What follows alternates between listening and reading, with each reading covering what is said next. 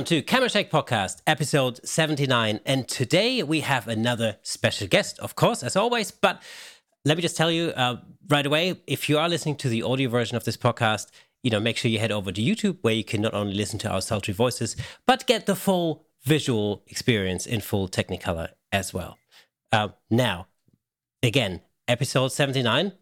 Today's guest is the internationally acclaimed, award-winning National Geographic and Life magazine photographer, educator, author, Nikon ambassador, and by far one of the nicest people in the photography business, a living legend. Give it up for Mr. Joe McNally. Joe, how are you? Hey, Joe. Good. How are you guys doing? Thanks for having me on. Thank you for coming on the podcast. It's taken a little while in the planning for various reasons, but we're so glad we finally managed to get you on. No, it's a pleasure to be talking with both of you. Yes, it was a little bit of a, convoluted approach. We all had so many things going on, but that's kind of the way of the world right now. Yeah, it's been a tricky time, I think, for everyone.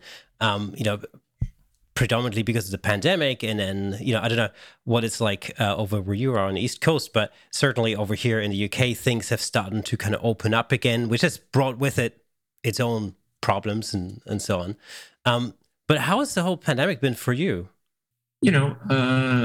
Horrible, as it was for everyone. But, given the life I've led, which has been largely on airplanes, the small personal silver lining for me was that all of a sudden I was home, and so there were many things that needed attention that I had not really paid attention to because of our studio's pace and the fact that I was gone a great deal. So, yes, it was damaging and awful, and lots of controversy surrounding it in our country. Nobody can seem to get, their heads on straight about it, or at least some folks are contentious about the whole thing and trying to bounce back from this. So that's a bumpy road indeed. Hoping that we can smooth the path out, at some point, and beyond that. Professionally, we're getting back to work. I've been traveling more, shooting more. That's all good stuff. But the hardcore aspects of the pandemic were difficult to weather, but the positive aspects were that I was home and I was able to do things around here, straighten out archive, kind of plan for the future, time home where my wife and I were experimenting in the kitchen and put on about 10 pounds. And things like that were fun. Wrote a new book, and again, just tried to breathe a bit for the first time in a long time, where I knew I did not have to get on an airplane, tomorrow. I'm dying to know, Joe, what was the most experimental thing you tried in the kitchen? For me, kind of experimental was I started gardening, which I'd never done before. And this sounds very mundane, of course, but for me, it was kind of revelatory. I grew tomatoes and basil and beets and things like that out on the deck. And then we instituted pizza night. So I got a couple of pizza stones, and Annie and I started creating our own pizzas on like Friday night would be our have a glass of wine and make some pizza and try to forget about the pandemic kind of, evening. Yeah. So can I come round to yours on Friday nights? Absolutely. Always welcome here. It sounds like I sense the similarities because Nick and myself also have, we also start a pizza night, which basically usually happens after every podcast recording. Okay. All right. That's right. Yeah. It's getting close to dinner time for you guys, so yeah.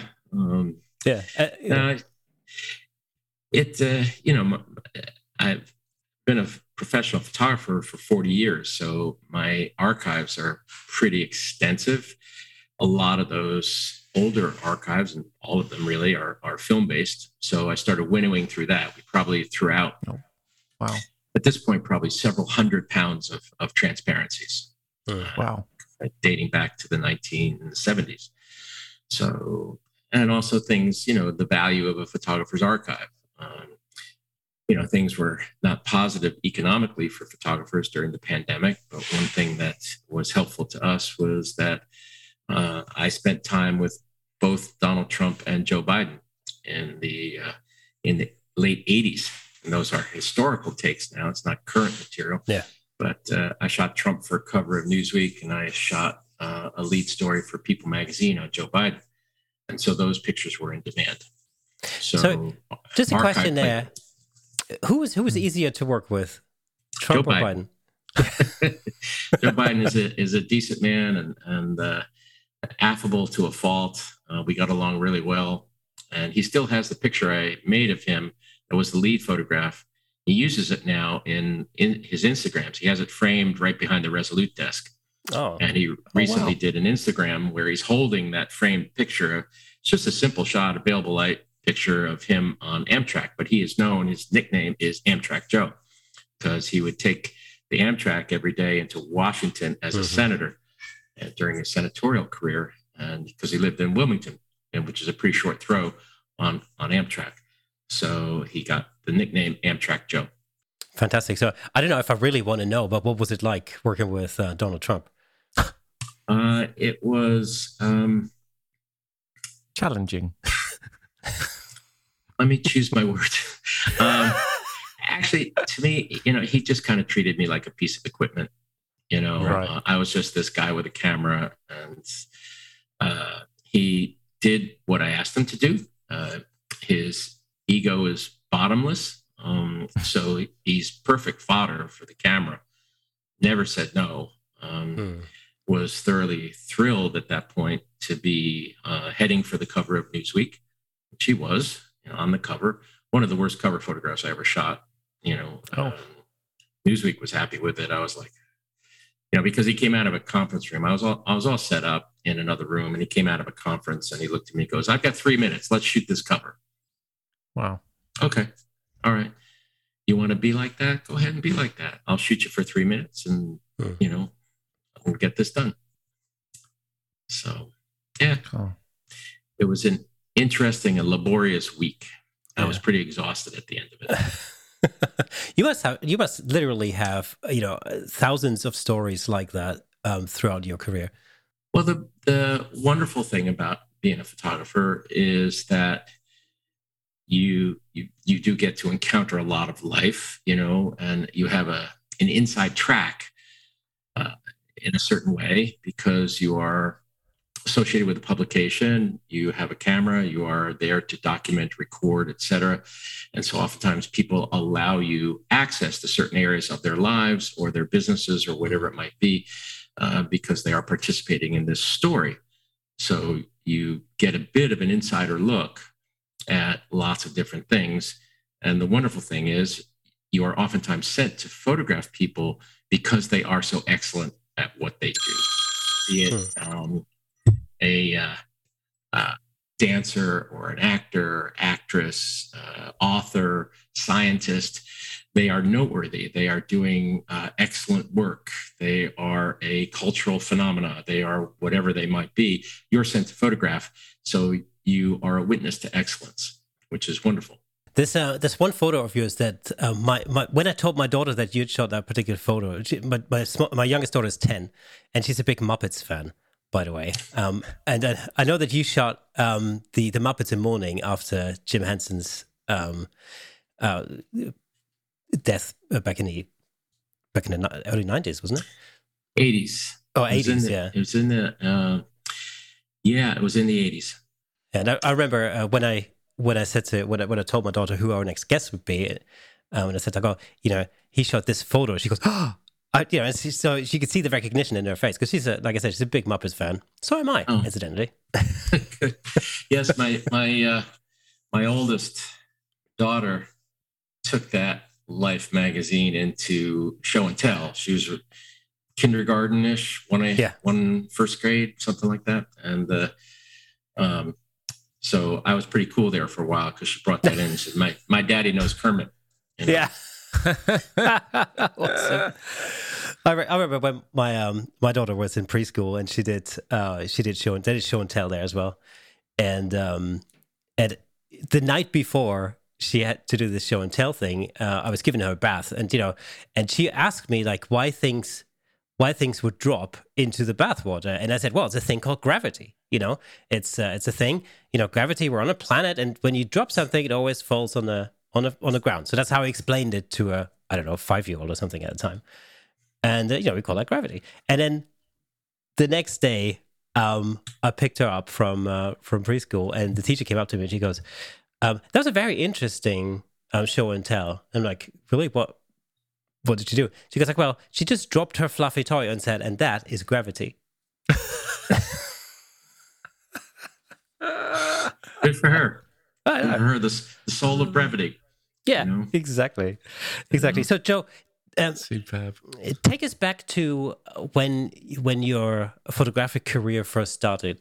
I take it you really started in a time when not only film was the thing, but also in a time when newspapers and magazine publications were on a completely different level from the world of publications today. What was that like at that time? It was thrilling and rough around the edges and very ramshackle, kind of endeavor compared to the very sleekly technology. What am I trying to say here? The very sleek technology of today, which can facilitate immediate delivery. I mean, autofocus did not exist. The menus that we associate with the cameras now did not exist. Your basic controls were, shutter speed and f-stop. And you had film in the camera, 36 exposures. You were manually focusing. You had to develop strategies around that. So you would be at an Olympics shooting film, and you'd have to bang through 25 frames and then be maybe another loop around the track for the runners. And do I have enough time to rewind and put a new cassette in, or do I hold tight and just use the last 10 or 12 frame? I mean, you had strategies that were associated with film work. The upper level of an ISO was, in the neighborhood of 1600, and even then you'd run that through a Versamet at the newspaper or the wire service, and it would have grain that you could drive a truck through. But there was forgiveness too. At the New York Daily News, the dot screen was so rough that you could shoot a picture that was 5 feet back focused and it looked fine in the paper. So it was very, wonderfully kind of haphazard, at that time. But it was also intense and very passionate because newspapers were very much alive. Magazines were a huge part of the cultural landscape. The newsstands at the airports were chock-a-block with magazines that were kind of essential, I would have Time, Newsweek every week, Life every month, National Geographic. These were essential publications. Not to say that news and all of that is not essential anymore, which is just delivered differently. Is there something that you miss from those days compared to how things have evolved to today? I don't miss film, to be honest. I really don't miss film. I imagine if I ever get to a point where, I have some hobby time, maybe I still have some older panorama film cameras I might mess around with. But in terms of the urgency and immediacy and the quality now, the digital is a clear winner. So I would not go back to film if I had the choice. And I would, though, I do miss ink on paper. I do like the permanence of a magazine and the fact that we are driven by clicks now, and the clicks are very, very fast. I think that's a tough thing for young photographers, because young photographers are coming along trying to establish an audience, and they can do that through social media. That is definitely a path. But the permanence of their work, when you put something out there, people are clicking, oh, they like that. They click and click and click. Okay, it flies really fast. But when I would shoot a cover of National Geographic, for instance, certainly within the industry, that had permanence. That was on the newsstand for a month. People would discuss it. There was a reverberation that is harder, I think, to achieve now, if you get my drift there. It's because of the pace of digital has really overtaken all of us. And Yeah. it's hard to be contemplative or really reflect on a story if you are, sort of madcap clicking through lots of sites, which we oftentimes tend to do. I'm guilty of it myself. I start my morning and I'm, on the New York Times and a variety of news sites just to see what's going on. And it's all very quick and very cursory. Yeah. I mean, Kay and I both grew up in the digital world. We didn't really have any, sort of experience on film cameras. But, you talking about publications there and the permanence, if you like. The way I kind of look at magazines like that, and I can't remember the last time I actually bought a magazine, right? It's all online. But there's something very intentional about picking up a magazine and going through it and coming across a photo that might be there, and you intentionally look at that photo and you'll take more time about it. I was talking about this with someone else not yesterday or the day before, but in relation to music and CDs or vinyl, that you intentionally put an album on to sit there and listen to it. Whereas today with streaming services, you don't get that. You jump from one song to another band to this, which is great, but I love the intentionality of something. And I have to say, I miss that kind of thing and picking up magazines each week and whatever it might be. So, yeah, I totally get where you're coming from on that. I really do. Yeah, it is. Intention it's a good way to put it. And you also if you were intrigued by a set of photographs or a story, you had to buy the magazine. Mm-hmm. Which meant you really had intentions, and this was intriguing enough, and that was oftentimes my job as a photographer, or always my job, really, because I got thrown stories at the National Geographic oftentimes that people weren't necessarily inclined to be interested in, like giant telescopes. I mean, unless you're an avid astronomer, giant telescopes isn't on the tip of your tongue. So my job would be to go out there and make pictures that would get somebody to stop and say, oh, and then get involved in the story. Yeah. So, yeah. It's funny you say that about, if you come across a set of pictures you'd have to buy the magazine. I've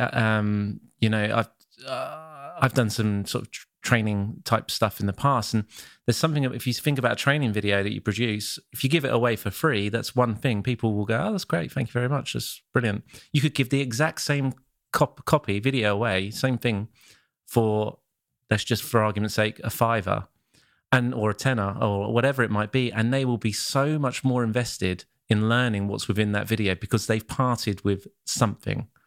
They've given something for that. And I just see it the same way with magazines like that. You're just more invested in what that magazine's trying to show you or tell you. Well, I think, very often, I remember buying magazines because I love the physicality of it too. And I used to buy magazines solely based on the front cover. Right. National Geographic is a really good example. Newsweek is a good example. Life magazine, stuff like that. If that had a great cover picture, I would immediately be, intrigued by it. And then, of course, you'd have to buy the magazine, to find out more. And that was the whole thing. And it's always interesting that, nowadays we still talk about great cover photos. Sure. Yeah. Banner pictures now have taken the place of covers, trying to get you involved in a website or whatever it might be. Photographers, trying to establish, driving attention to their sites, the choice of the landing page, et cetera, is also very crucial. It's kind of the cover photograph for your business, to try to intrigue people and pull them in. So it is, I don't say this with regret because it is what it is. I have a very good friend, brilliant photographer named Greg Heisler, who was really changed the landscape of magazine photography in relationship to color. He was so strong. He shot more time covers, for instance, than any photographer walking the planet. And he's an educator now. And he looked at me at one point and goes, Joe, this was going to happen whether we liked it or not. So it becomes incumbent on you as a photographer to roll with the punch, adapt to the technology, and see where the strengths of this particular technology might be in relationship to your work or your career, or in the direction you choose to go in the future. Did you have an inkling that these changes were going to happen? Like at the time when that switch between, from sort of analog film photography to digital happened, was the writing on the wall back then, or? Well, a lot of news organizations got involved in digital, pretty much right away because of speed of delivery.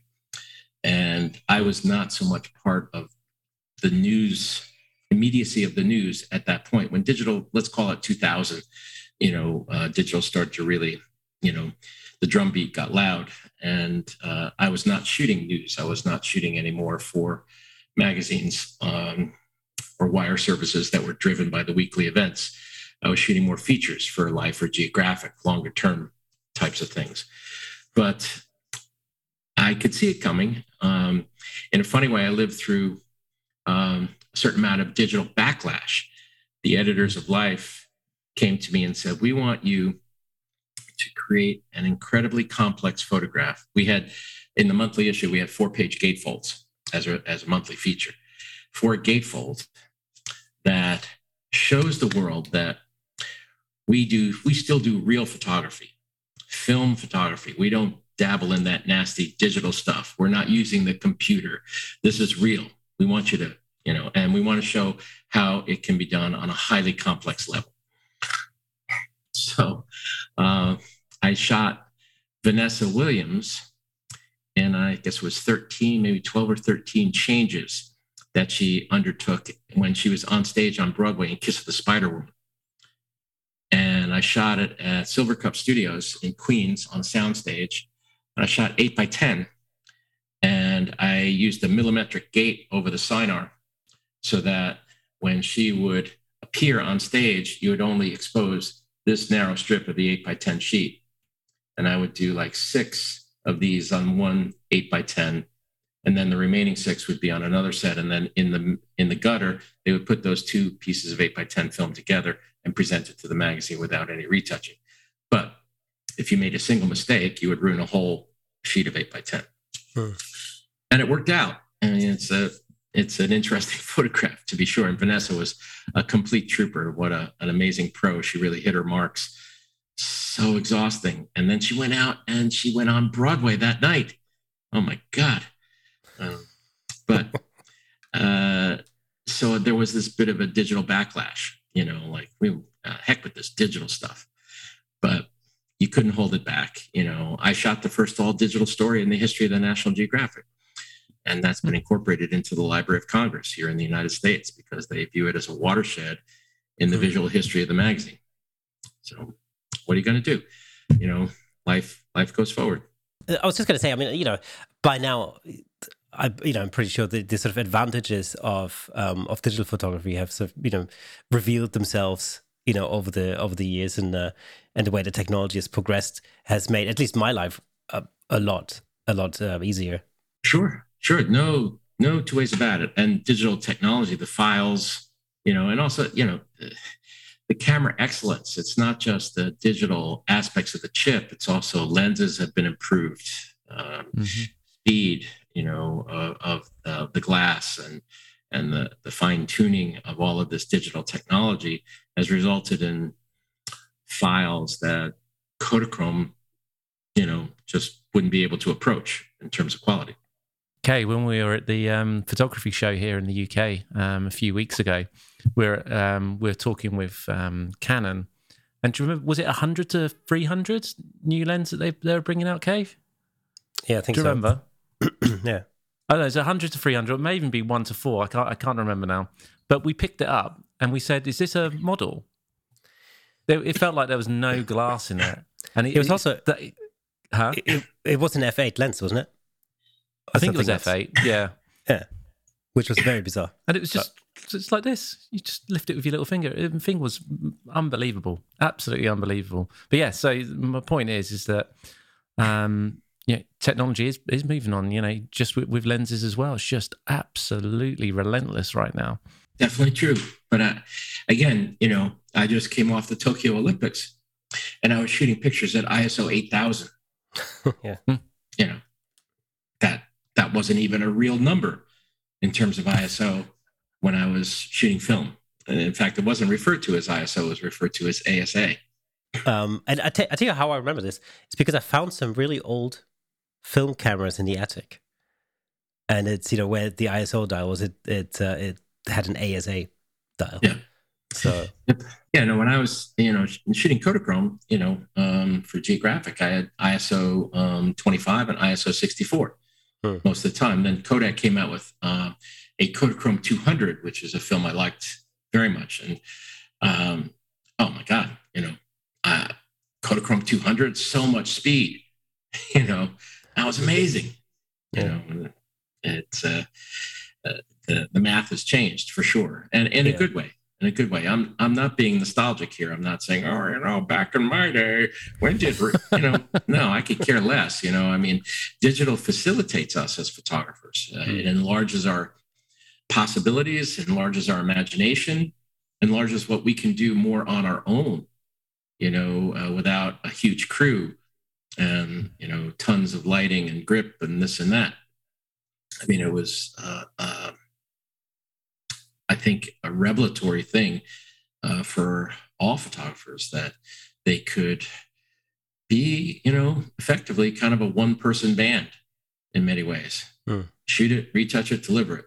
Yeah, that must have been quite different. When you first started, because I'm guessing in the sort of press game, you would basically shoot the images and then deliver the rolls. They would go to the lab, and everything after that would be taken out of your hands. Whilst now it's more of a thing of shooting, editing, retouching, delivering.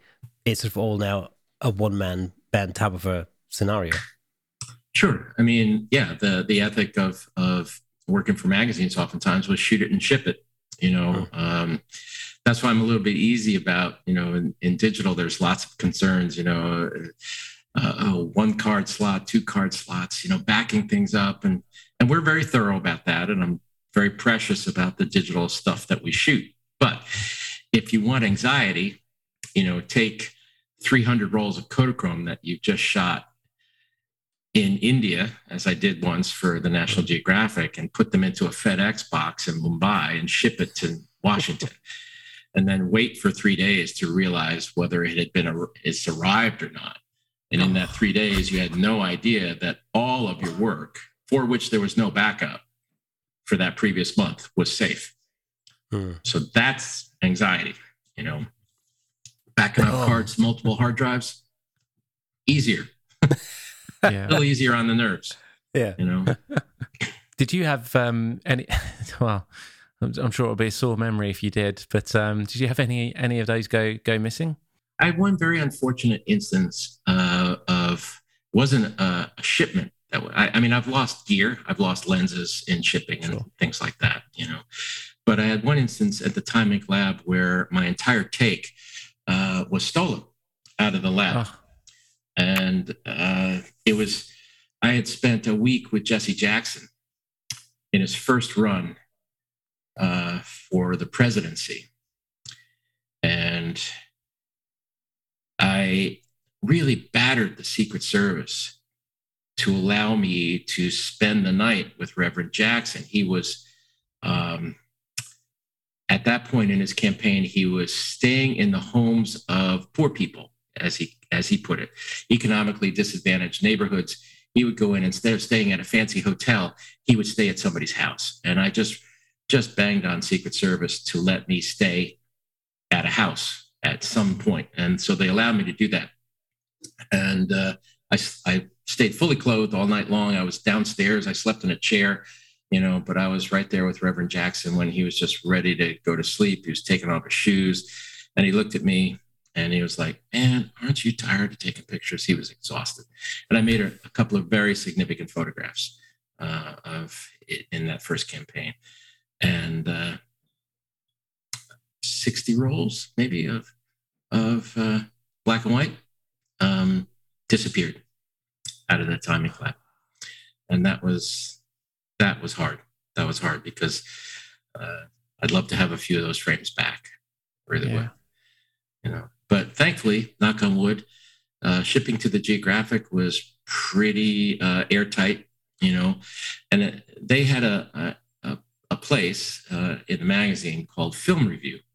So you would ship 200, 300 rolls of Kodachrome. It would get processed, come into a place called Film Review.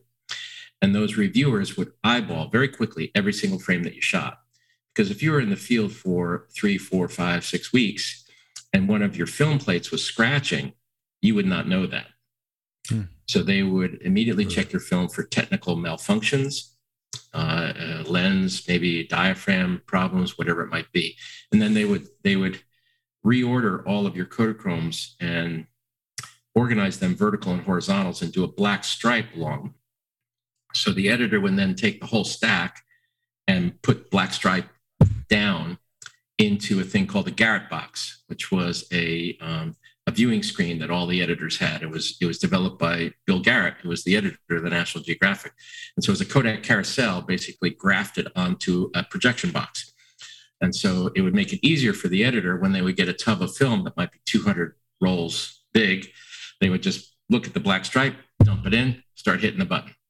So everything was maximized at that point for speed of viewing of Kodachrome slides. That's unreal. I'd love to see that. It's a bit of gear that people like Kay and myself just have not seen. I'd love to see that. What a unique way of doing it. It was standard issue at the Geographic. Yeah. The whole place was geared up. Basically, it was built on the idea of shooting Kodachrome. Phenomenal. Now, you mentioned a little while ago that you've come back from shooting the Tokyo Olympics. What was that like? It was odd and wonderful and stressful, all those things. I mean, shooting Olympics is always hard work. You just, it's like jumping out of the airplane, there's no going back, so you're looking at, when you get there, the preamble days, final, you're looking at 18 straight days with no let up, 20 hours a day. Cool. And, and then constantly planning, et cetera, thinking, leapfrogging yourself mentally to try to anticipate what you're going to do next, et cetera, planning your days out, all of that. It was odd because there were no fans in the stands at Tokyo. But it was also wonderful because the athletes performed, as they always do, magnificently, and they lift us all up because their endeavors are so just astonishing. And so it's always an honor to be able to witness that, again, witness the excellence. And it was, I'm glad I did it. There was a lot of controversy about the games beforehand, but the Japanese people, as the volunteers, staff, everyone, they just rallied. And they pulled it off.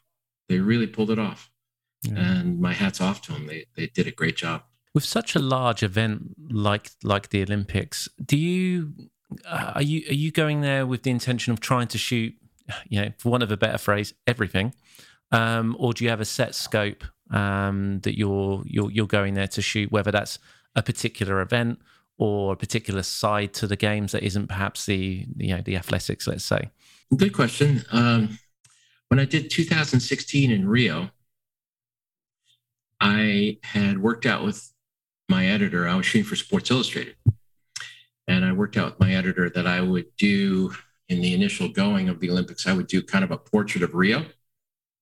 And so I didn't go to any of the events hardly in the first few days of the Olympics. I spent my time in the neighborhoods and the favelas of Rio, and made arrangements to get in there and gain access. And I had a fixer and all of that. And, but immediately prior to the games, that particular editor got fired.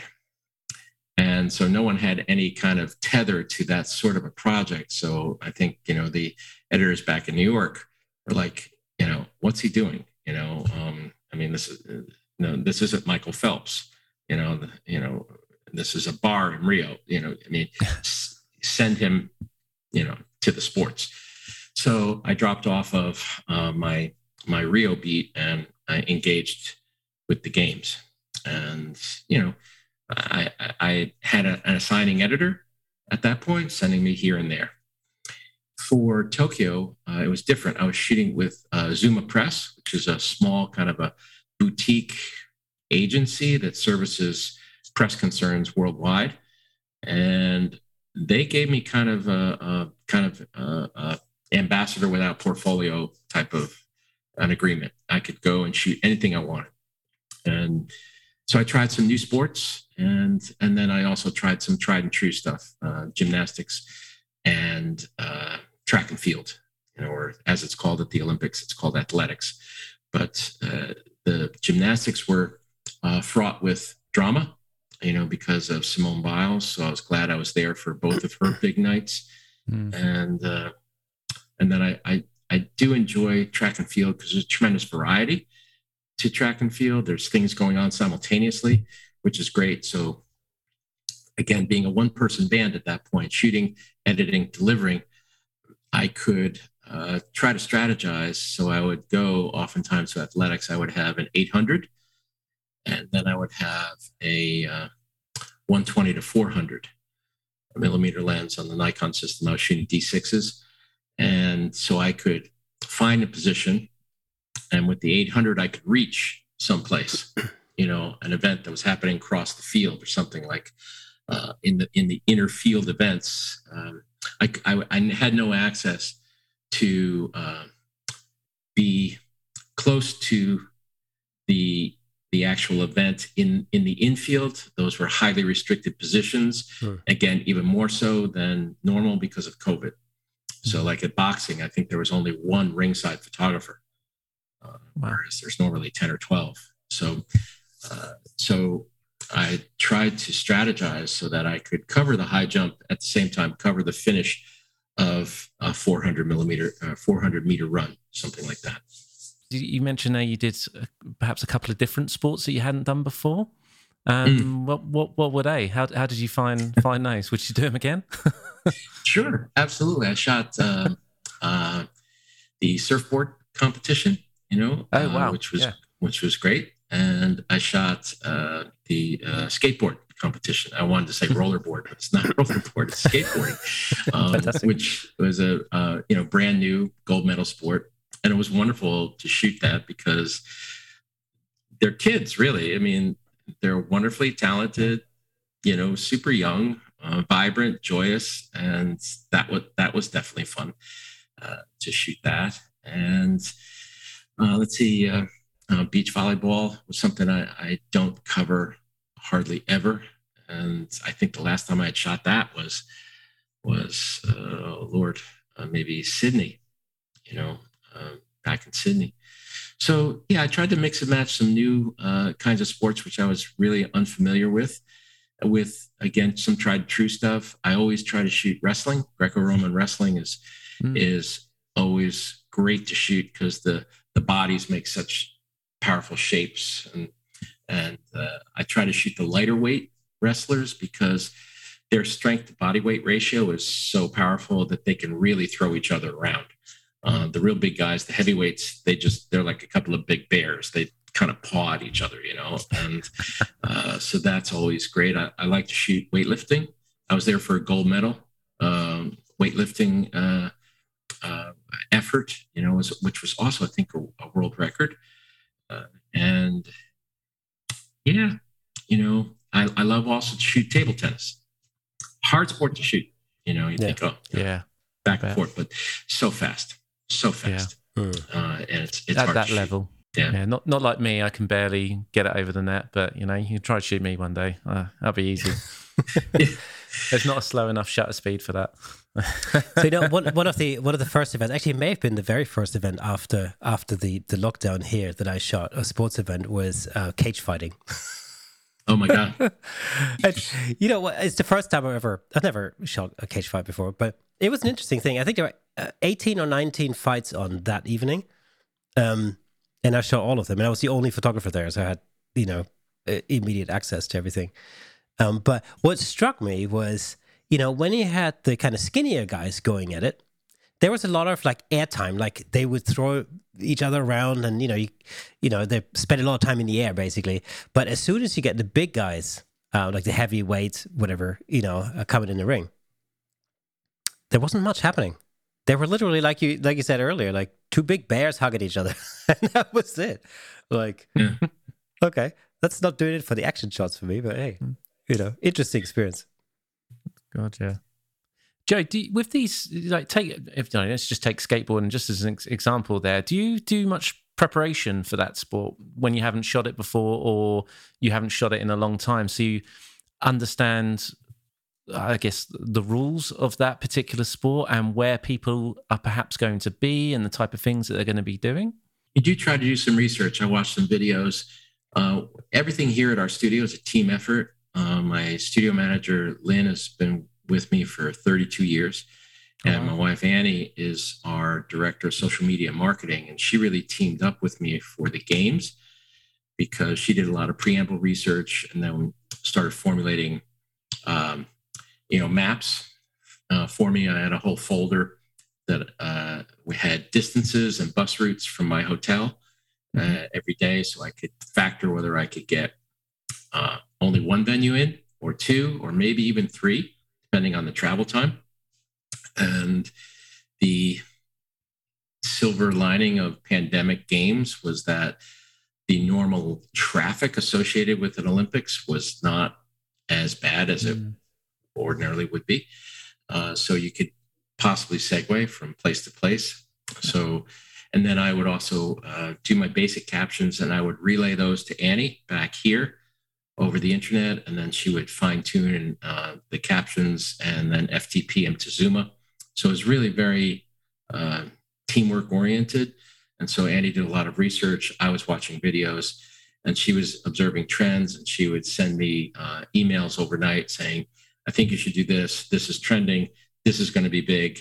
So-and-so is huge. You should, so it's really kind of a very collaborative effort here at the studio because we were all in. It was, I had been working on the idea of going to the Tokyo Olympics almost since the conclusion of the Rio Games. So, and then it became 5 years instead of 4 years. So we really went after it. I mean, as far as I remember, the pandemic really hit just before the Tokyo Games were supposed to happen the first time around, wasn't it? It's they got cancelled at a relatively late notice, as far as I remember. Yeah, they were reluctant to cancel, obvious. I came home in 2020. I came home from Romania on a flight through Amsterdam on March 15th. And that was the last time I was on an airplane until I flew to Tokyo in 2021. So, yeah, they lingered after that. March, April, things just kept getting worse. And they finally gave up, said, no games this year, which was rough. That had to be crushing for a lot of the athletes. Yeah. I was going to say it's horrendous because I read some stories of athletes who had, they obviously, when after the games were cancelled and they started getting rescheduled, that they got injured and then couldn't take part. I couldn't even begin to imagine how that feels. It's something you work your entire life towards, and you can't go because of cancelled games, and then you can't go because you get injured. It's just shocking. I can't really fathom that in my own head how I would feel about it. Especially too, I've worked with a lot of Olympians. Even in years I did not do the Olympics, I oftentimes would work with Olympic athletes. And it's really meticulous as they start to ramp up because they want to reach their physical peak at the time of the game. So their workouts are all designed very intricately to keep building. And then all of a sudden it's like getting a blowout on the highway. And all of a sudden your tire just goes and you have to pull over to the side of the road at a dead stop. It's rough. It's very rough for them. Yeah. Now, I know that Nikon were testing the Z9 at the Tokyo Games. Did you get your hands on one? Nope. Shot all D6. Never saw a Z9 while I was there. So when we spoke to Nikon at the photography show only a few weeks ago, we were sort of hopeful that they would, unravel or unveil it at the show. But unfortunately, we weren't that lucky. No, it's coming. That's all the rage right now and the rumors. It's coming soon, hopefully. And we'll see what happens. Now, The other thing that's always intrigued me about what you do, Joe, and this is really for years, is the fact that I know that you for some reason like to climb up really tall buildings. Yeah, it's kind of fun if you want to get a different view of an urban landscape. And let me just state too, I'm not a climber. I'm not. I don't rock climb on my weekends or anything like that. I'm not a nature photographer by any stretch. But in an urban environment, getting up high sometimes can really be advantageous. You get into a position where very few people ever get a chance to go. So there is a certain uniqueness to that angle and the pictures you're able to produce. So you're not free running or anything like that, Jay? No? Free running? What's that? Is it free running? Have I got? I might have got the name wrong there. Kay, you're more hip than I am. Is that what that is? Free running? I don't know. Parkour? I'm 10 years older than you. Do they call it parkour? Yeah. Oh, parkour. Yeah. No, I'm definitely not a I would break my neck so quickly. But there are these, and again, you're right. I can't pull the name out of my head, but there are some daredevils who have like jumped the fences at night at construction sites and whatnot, and just done videos of themselves just without safety lines or anything like that, just jumping around at all sorts of heights. Again, not me.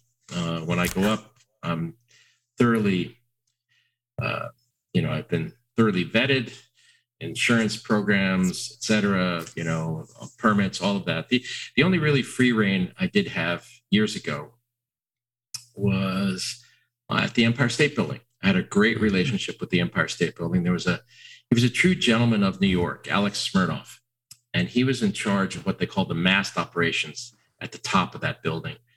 And he was enough of a presence and smart enough to know that the Empire State Building isn't just a building. It was designed to be photographed.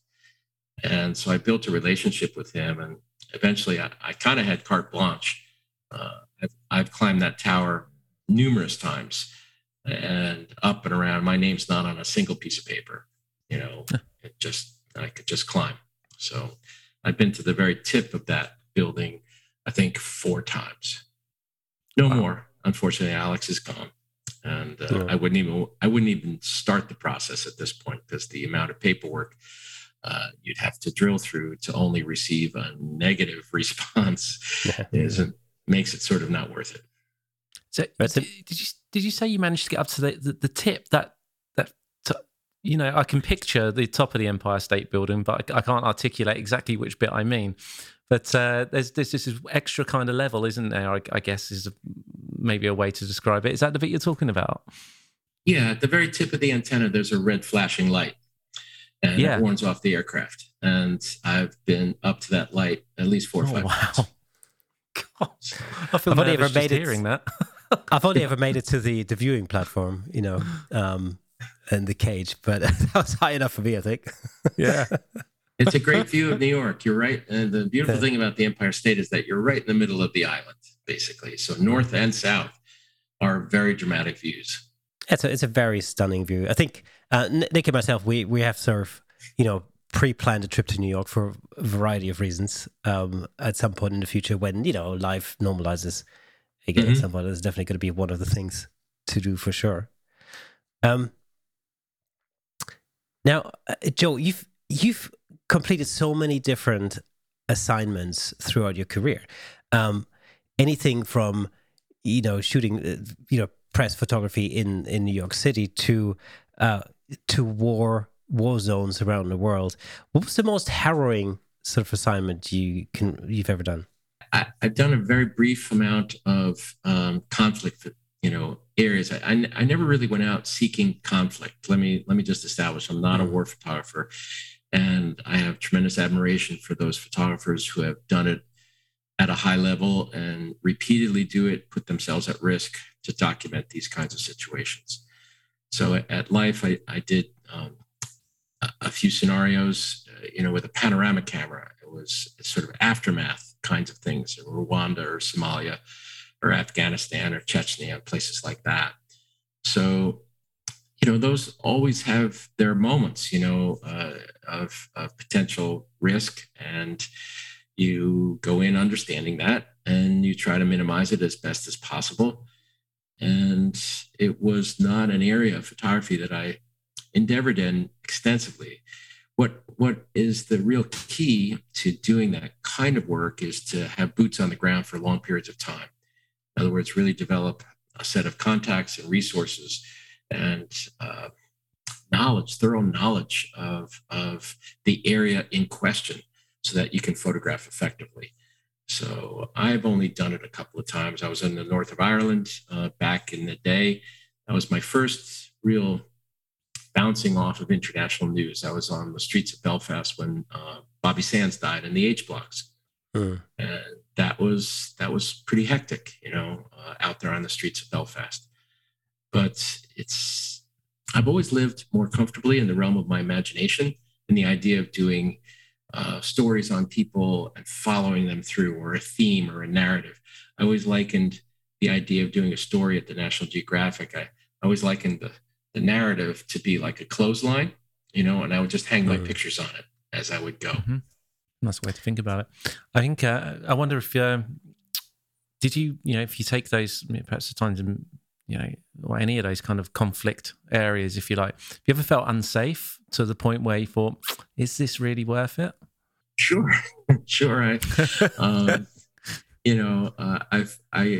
I got flown into Somalia from Nairobi. I flew in on a Red Cross plane, and I had made arrangements with a wonderful man, Mohammed, who ran a hotel in downtown Mogadishu called the Sahafi, which is Arabic for journalist. And he would be kind of a resident fixer for journalists who are visiting that very unusual city.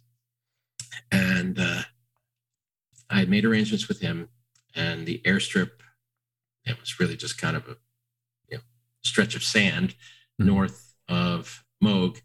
He said, they'll drop you off there and I'll come get you. So the Red Cross plane dropped me off, and the pilot said, they said something about, there were landmines, that had been planted on some of the airstrips. He wasn't going to hang around. So he spun the plane around and he took off, and that little Red Cross plane just became a dot in the blue sky. God. And I sat down on my equipment and there was nobody there. And I thought, this might have been really, really dumb, for me to have done this. But, after an hour or so, maybe a bit more, I saw some dust trails, and it was Mohammed and his crew, came and picked me up and got me safely across the green line and to the Sahafi. And then he kind of worked it out with me about what I needed to do to stay safe and photograph in Mogadishu. Wow. To have someone on the ground there like that is just, must be comforting to know that you had someone that you could rely on. Oh, fixers are a wonder and a gift to the photographer. National Geographic had a legendary network of fixers. And, you could plug into these folks. They had a history with the magazine. And if you were going, say, to Moscow or Tokyo, you don't speak the language, you have to have somebody there who's facilitating what you're trying to do. Absolutely. But landmines? God, I couldn't even begin to imagine getting off a plane, the pilot just taking off and knowing that there's a chance I'm surrounded by landmines right at that moment.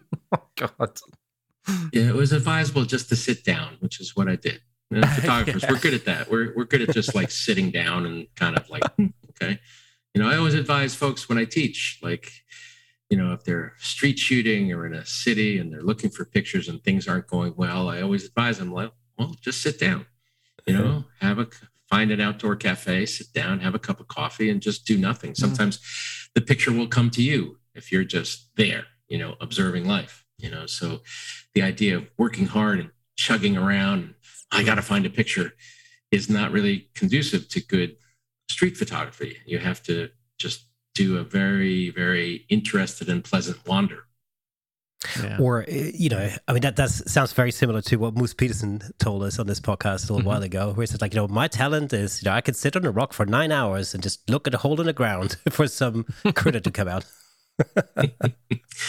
Yeah, no, Moose can do that. He's, we used to teach together, Moose and I, and he really can see, and is patient with the beauty of nature and, letting it come to him. I'm the more impatient sort. I like a subject that talks back to me.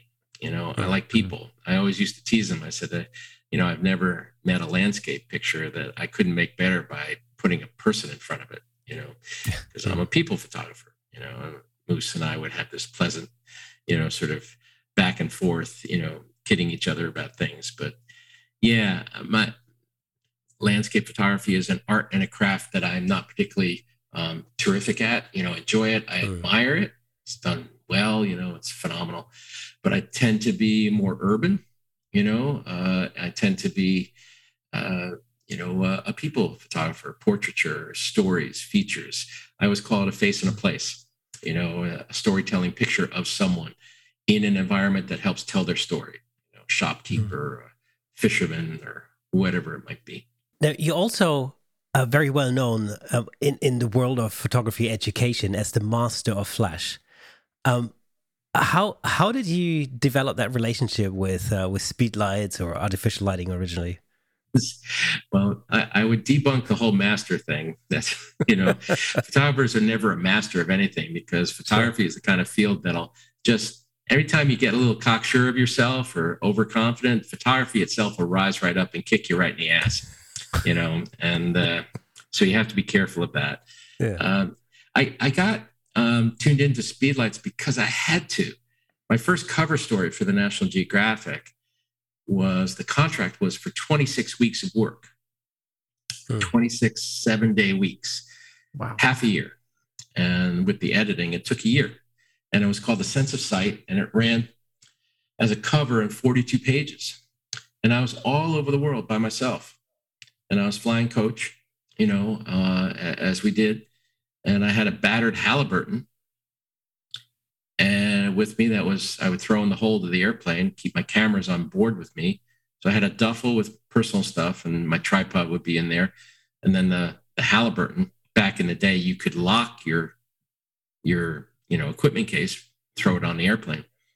But a great deal of space in that old Halliburton was occupied by film. Now we have tiny little cards that hold thousands of pictures. I would have 300, 400 rolls of Kodachrome in that Halliburton, and it took up a lot of space. So I had no real extra room, if you would, for lighting. So I got familiar with, because I had to, the idea of using speedlights as a little accent or additional pop or something that would facilitate a scenario that I was involved in. So yeah, it was a necessary learning curve that I had to undertake, when I first started working with speedlights. So you've written a number of books about speedlights and about lighting, and I think you mentioned at the beginning that you spent the time during lockdown to write a new book. I did. Yep, it's called The Real Deal: Field Notes from the Life of a Working Photographer, and just there's learning involved, to be sure, lessons to be learned, but they're more experience and life-driven. It's not so much a put the light here book, because at this point in time, there's so much information on YouTube and various sites about where to put the light that if you don't know where to put the light at this point, there's just no hope. So, just tune into all that stuff. There's plenty of stuff that'll give you the f-stop and the shutter speed. This is really more about, my editor and I, we talked about it. It's not, as we discussed, it's not like a super highway for like the answering of a question. Like there's books out there about posing, for instance, something like that. At the end of the book, you can pose someone, you have a good grasp of it. This is not that. This is more of a country road, not so much a super highway. It's scenes from the life of a photographer. And there's also a fair amount of learning in it, where I discuss lighting and how to work a situation and how to adapt. And we were just talking about fixtures. There's a chapter in there about fixtures and how you can enlist the assistance of someone. Because I oftentimes get in educational scenarios, at workshops, like, I really want to make my pictures different, and I'm going on this tour. And oftentimes I would my response is, okay, try to carve out time apart from the tour. Find yourself a fixer and spend a day by yourself. Not so much, even though it's wonderful to be part of a tour and it can get you to places, it's not going to result potentially in any sort of unique photography. If you really kind of research a place and say, oh, I'd like to go to this particular farming area or something like that I'm intrigued by, then you can kind of do some research and find yourself someone who's connected enough to bring you there, So I actually have, it's real. I don't know, it's about 350 pages. And it won't be out too soon. We were hoping for Christmas, but it appears now it will, the actual physical book will be available in January. It's looking like, given supply chain issues, which are happening to every industry. The ebook should be out actually pretty soon, within like 2 weeks, I think, is a rough ballpark for the delivery of the ebook. Will we be able to get a copy of the physical book in Europe, or is it US only at the moment? No, absolutely. Great. The publisher is Rocky Nook, and they have a substantial UK presence. In fact, they, except for this past year, they would routinely go to the photography show in Birmingham, and their book sales were terrific. I always loved the photography show in Birmingham. I really do. People are congenial and passionate, and there's just something about the spirit of that show that's very, very enjoyable. I missed it this past year. Yeah, we were Nick and myself went this year, and although it was different, it was a little bit smaller, but it was also a lot more personable. I think it was really, and it was really great to meet up with with friends that we hadn't seen in a couple of years, and and we had an opportunity to meet a number of our former guests there in person for the first time ever. Which really was it was a lot of fun. This is probably a good point to say hi, Tommy. Yes. Yeah, listening in your car. Yeah. Make sure you don't watch the YouTube video in the car. Make sure you listen to the audio version. Yeah, no, that's good advice. Good advice. There you go. Joe McNally told you. Yeah, but it was fun. I mean, again, it wasn't necessarily a show of the same size. I think even physically it was a little bit smaller. I think it was only 2 halls rather than the usual 3 or 4. So it was physically a little bit smaller, but there were some positive aspects to take away. Like for us, for example, we were able to talk to people. People had a lot more time, and so we created a whole episode at the show, which was really super fun. That's great. Yeah, it's as I say, it's a very congenial show. I've always enjoyed it.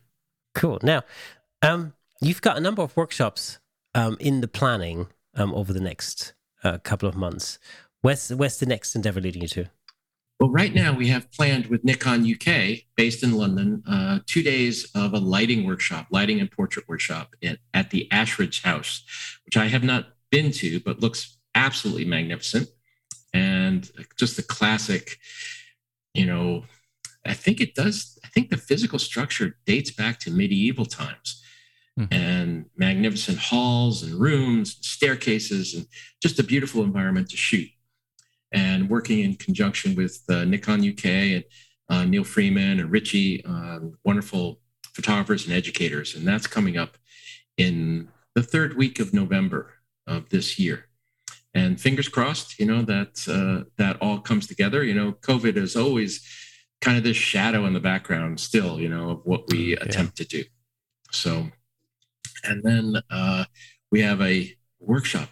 Oh, Lord, I'm teaching with my friends Amy Vitale and Tamara Lackey, wonderful photographers, wonderfully talented people. And we're bringing a group to the Amazon Basin in Ecuador in February, which is a trip that we have now pushed back for 2 years. But we are going to go this coming February. Ecuador is trending in a very positive direction in terms of COVID, and our entire group is vaccinated, and we feel very positive that we are going. So yeah, and then we have a wonderful workshop that is a first, really. I have a very dear friend, Lisa Politi and Ari Espe. They are partners in life as well as photography. And Lisa is the producer. Ari is a fellow teacher. And we are doing a New York City Christmas lights workshop in December, which should be a lot of fun. And I love the idea of doing a workshop in New York because I've always loved to photograph in the city, and I don't get a chance to do it that much anymore because of schedule and this and that, distance. So getting into the city for 6 straight days and hitting the streets is always, I always get charged up about it. New York is constantly vibrant and fun to photograph. Yeah, it's been a while. It's been a while. I mean, as I said earlier, and Nick and myself, we've been planning on hopping over to New York for a little while. We've had a number of guests over there, and there's a number of challenges I think that we've set ourselves, particularly to do with street photography over in New York City. So that's hopefully that should happen at some point next year, maybe. Nick, what do you think? Yeah, I think so. Have to cram a couple of weeks there, I think. We've got a lot to do. That's a resounding yes from Nick there. Yeah, damn it, we're going. Yeah, I'd go tomorrow. Well, see, the thing is, 2 years ago, so I have family over in Canada, and so 2 years ago, I was planning to go over to Nova Scotia with my wife and meet up with family, and my plan was to basically level up my landscape photography because.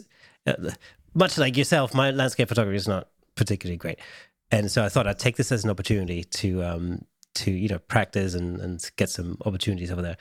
Then COVID hit.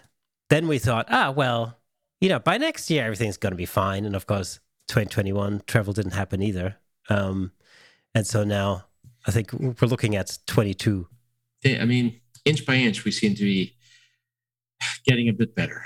So it's going to require patience. I remember coming home on March 15th in 2020 saying, it'll be fine. I'll go to the Olympics and, this will be over in a couple months. They'll get it managed. Yeah.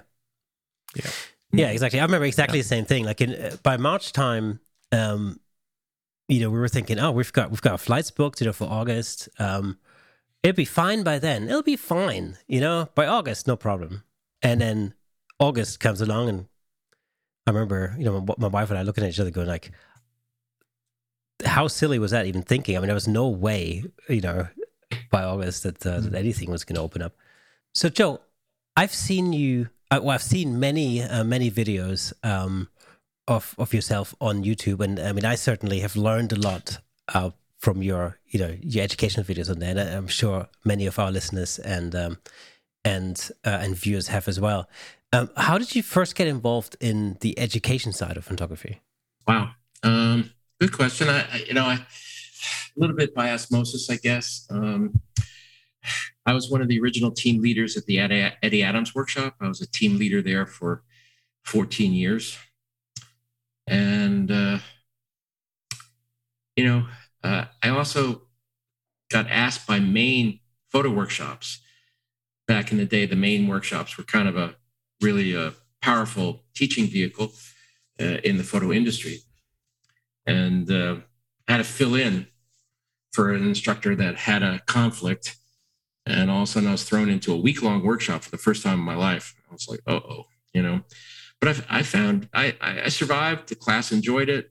They felt good about the teaching. I enjoyed the camaraderie and the company of photographers. We would, do class, do some shooting, go out, have a beer, talk about it. And so I found it to be convivial and enjoyable. So I, started to, open up a little bit in terms of schedule, in terms of, being available to teach. And the ball kind of took off from there because teaching has become a major part of this industry. Absolutely. I was going to ask you how you balance your time between, assignments and the educational stuff that you do. It can be a little bit difficult because, workshops, especially like teaching for National Geographic, which I've done many times, Nat Geo will book you, a year and 2 months out, and so you have this isolated commitment out there in the middle of your calendar for next year. And sometimes that would be kind of like a thing you'd have to navigate around. So yeah, because assignments come up oftentimes at the last minute, and can't do it because, back in the day, it was a softer sort of thing. Travel and all that was a little more flexible, airplane refunds and all of that. But now, if you commit to a workshop, you got to stick to it because people, make plans around it. They buy tickets that are not refundable. They commit, finances to it, et cetera. So it's a big responsibility. If they are looking to come to one of your workshops, you really have to deliver and work very hard to give them a good experience and teach well. Are there particular aspects that you enjoy teaching more than others, Joe? Sure. I like, the critiques I think are very important. And, I lead the critiques in our classes and I enjoy the banter and the back and forth, especially if people are, disagree with my assessment of a photograph. There's a good back and forth and a lot of learning takes place in that process. And critiques are very powerful for a photographer. You need to have another voice in your head. Years ago, as a student, I took Jay Mazel's workshop, his workshops at the bank, which are no longer, but I just really wanted to submit work and get some critiquing going and have another voice, sort of looking at what I was doing and informing me about things I was doing right or wrong. And Jay informed me quite often about, the substantial number of things I was doing wrong. Jay was always direct, in his assessments of your work, and he still would be. He's moved out of the bank now. He's out in Brooklyn, but the bank itself was a formidable experience. His residence down in the Bowery, so that was all part of it. I don't think you can beat direct feedback, if I'm honest with you. Yeah, it's not for everyone, and I think you find more and more these days that you kind of float around the bit of feedback you're trying to give to tart it up and make it as soft as possible. And nah, I'm not on board with that. I prefer something far more direct. Say, this is great. This is absolutely fantastic. The way you did that. This shocking. What were you thinking? I'd much rather receive that. Yeah, I have a whole. Well, it's not a whole chapter. There's short stories, in the book that I've written about, and I don't exclude myself from, discussion here. And so there is a chapter or small field note, and it's called. What was I thinking? and that's me in a trash bin, surrounded or filled up with all my useless transparencies, right. Looking at them incredulously as to like, how the hell and why the hell did I shoot that? Yeah. Because any photographer worth their salt will admit that they fail probably more frequently than they succeed. And when I define success, I mean, yes, you have to be successful on a regular basis, but there's success, which means you please the client, you shoot a nice picture, but those days produce images that are serviceable, nice, wonderful, good, all that sort of stuff, but not incredibly memorable, perhaps. You do a good job. Hopefully you don't fail on a regular basis, but when you're really striving for a certain level of work, that level of work only comes around every once in a while. Where you intersect with the arc of the job in a really special way, and truly resonant pictures result from that. Memorable pictures that have impact. That's what we all strive for, and we fall short of that a great deal. I see that with the 2,500 images that I take, and the 50 usable ones out of that baby, and I'm being optimistic with that. Yeah. Usually the editing process, you need an editor in your life. I mean, some photographers are really good editors. I'm very hard on myself. I critique myself pretty severely, and I break things down pretty hard. I had thankfully came through a tradition of really great editors. Larry DeSantis at the UPI, Danny Farrell at the New York Daily News, Bill Douthit down at Geographic, John Dominus, John Loengard, Mel Scott. All these people were legendary editors. And I really got schooled, sometimes quite severely, on my efforts. So I take that forward and try to use that as a barometer for how I've done on a job. Because honestly, as a photographer, you know that when you're out in the field, when it's working and when it's not. You can feel it in your gut. And yeah, and your gut's rarely wrong. If you feel like, oh man, this job just didn't work, it's not going to somehow transform itself when you get back to the computer. There's not going to be surprises there, like, oh wow, yeah, this is actually really nice. No, there's just going to be a bad picture seen bigger, and in the aftermath. So you have to really maintain a very strict sort of watchdog aspect in your own head about your own work, because it's easy to get kind of fall in love with your own myth. Yeah, and it's very often it's a time factor that opens your eyes on that as well. When you look back, especially on social media or something, when you're when you're very easily able to look back at things, at work that you've done 3, 4, 5 years ago, and you realize how what you thought was amazing back then now really doesn't really cut it at all. And it's it's just because you're getting a little bit of objectivity back. And that's an important experience for any creative, no matter whether you're a photographer or a musician or, whatever. Sure, absolutely. Joe, do you play an instrument by any chance? One of the regrets of my life, I do not. Ah, what a shame. So we're getting a Camera Shake band together.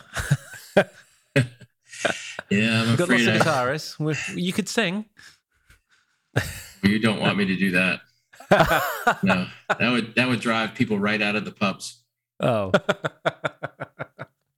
yeah. Well, we may pop up to your course that you're running here in mid-November, because we're literally just round the corner from where you're holding that workshop. By all means, by all means. Yeah, Ashridge House is beautiful, and it's literally like 10 miles away or something. Yeah. Again, fingers crossed. Fingers crossed that there's a lot of distressing reports from the UK, but there's also some good reports. So like every place in the world, you gotta balance. There's no such thing anymore as risk-free travel. You have to really balance it and assess it. So, how have you found air travel since things have opened up again? Do you find it more distressing than before? Just generally, like the act of traveling by plane? I don't. I mean, it's a little more arduous in that you have to wear a mask, for the whole flight and all of that. But I feel pretty confident on the airlines. They've taken it upon themselves. I think most of the good airlines really take it very seriously and really clean the airplanes. So I feel good about the environment.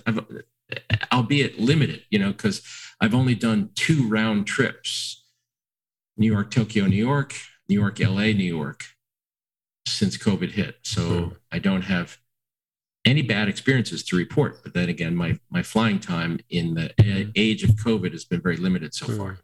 That's one of my main concerns. We're we're trying to get back to Germany. I have family in Germany too. So we haven't been able to do that in the last couple of years. So that may be on the cards. But I'm a little bit, I don't know, cautious still at this point, especially because as you mentioned, like the numbers in the UK are not currently looking that great. So, but then again, apparently, and this is what I read in the newspaper this morning.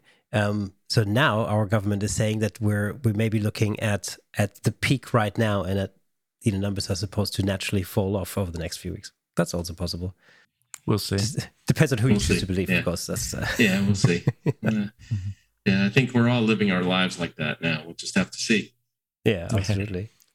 So we have come to the end of episode 79 of the Camera Shake podcast with today's guest, Joe McNally. Joe, thank you so much for being our guest today. It was an absolute education. Well, thank you guys. It was a fun conversation. And as I say, I always enjoy the company of photographers and just shooting the breeze about making pictures. It's often fun. And as we say, tall tales will be told. Absolutely. So hopefully we may be able to meet you in person in a few weeks over at Ashridge House. Let's hope all that comes together. It'd be phenomenal. Now, for all of you, again, just a reminder, if you have been listening to the audio version of this podcast, go right ahead over on YouTube. You can see our beautiful faces in full Technicolor, of course. Whilst you're there, don't forget to hit the subscribe button, ring that bell, all of the good stuff that YouTubers usually tell you to do. That would really help us out. However, though, if you are on Apple Podcasts, write us a little review. We'd love that too. That being said, that's episode 79. We'll see you next week.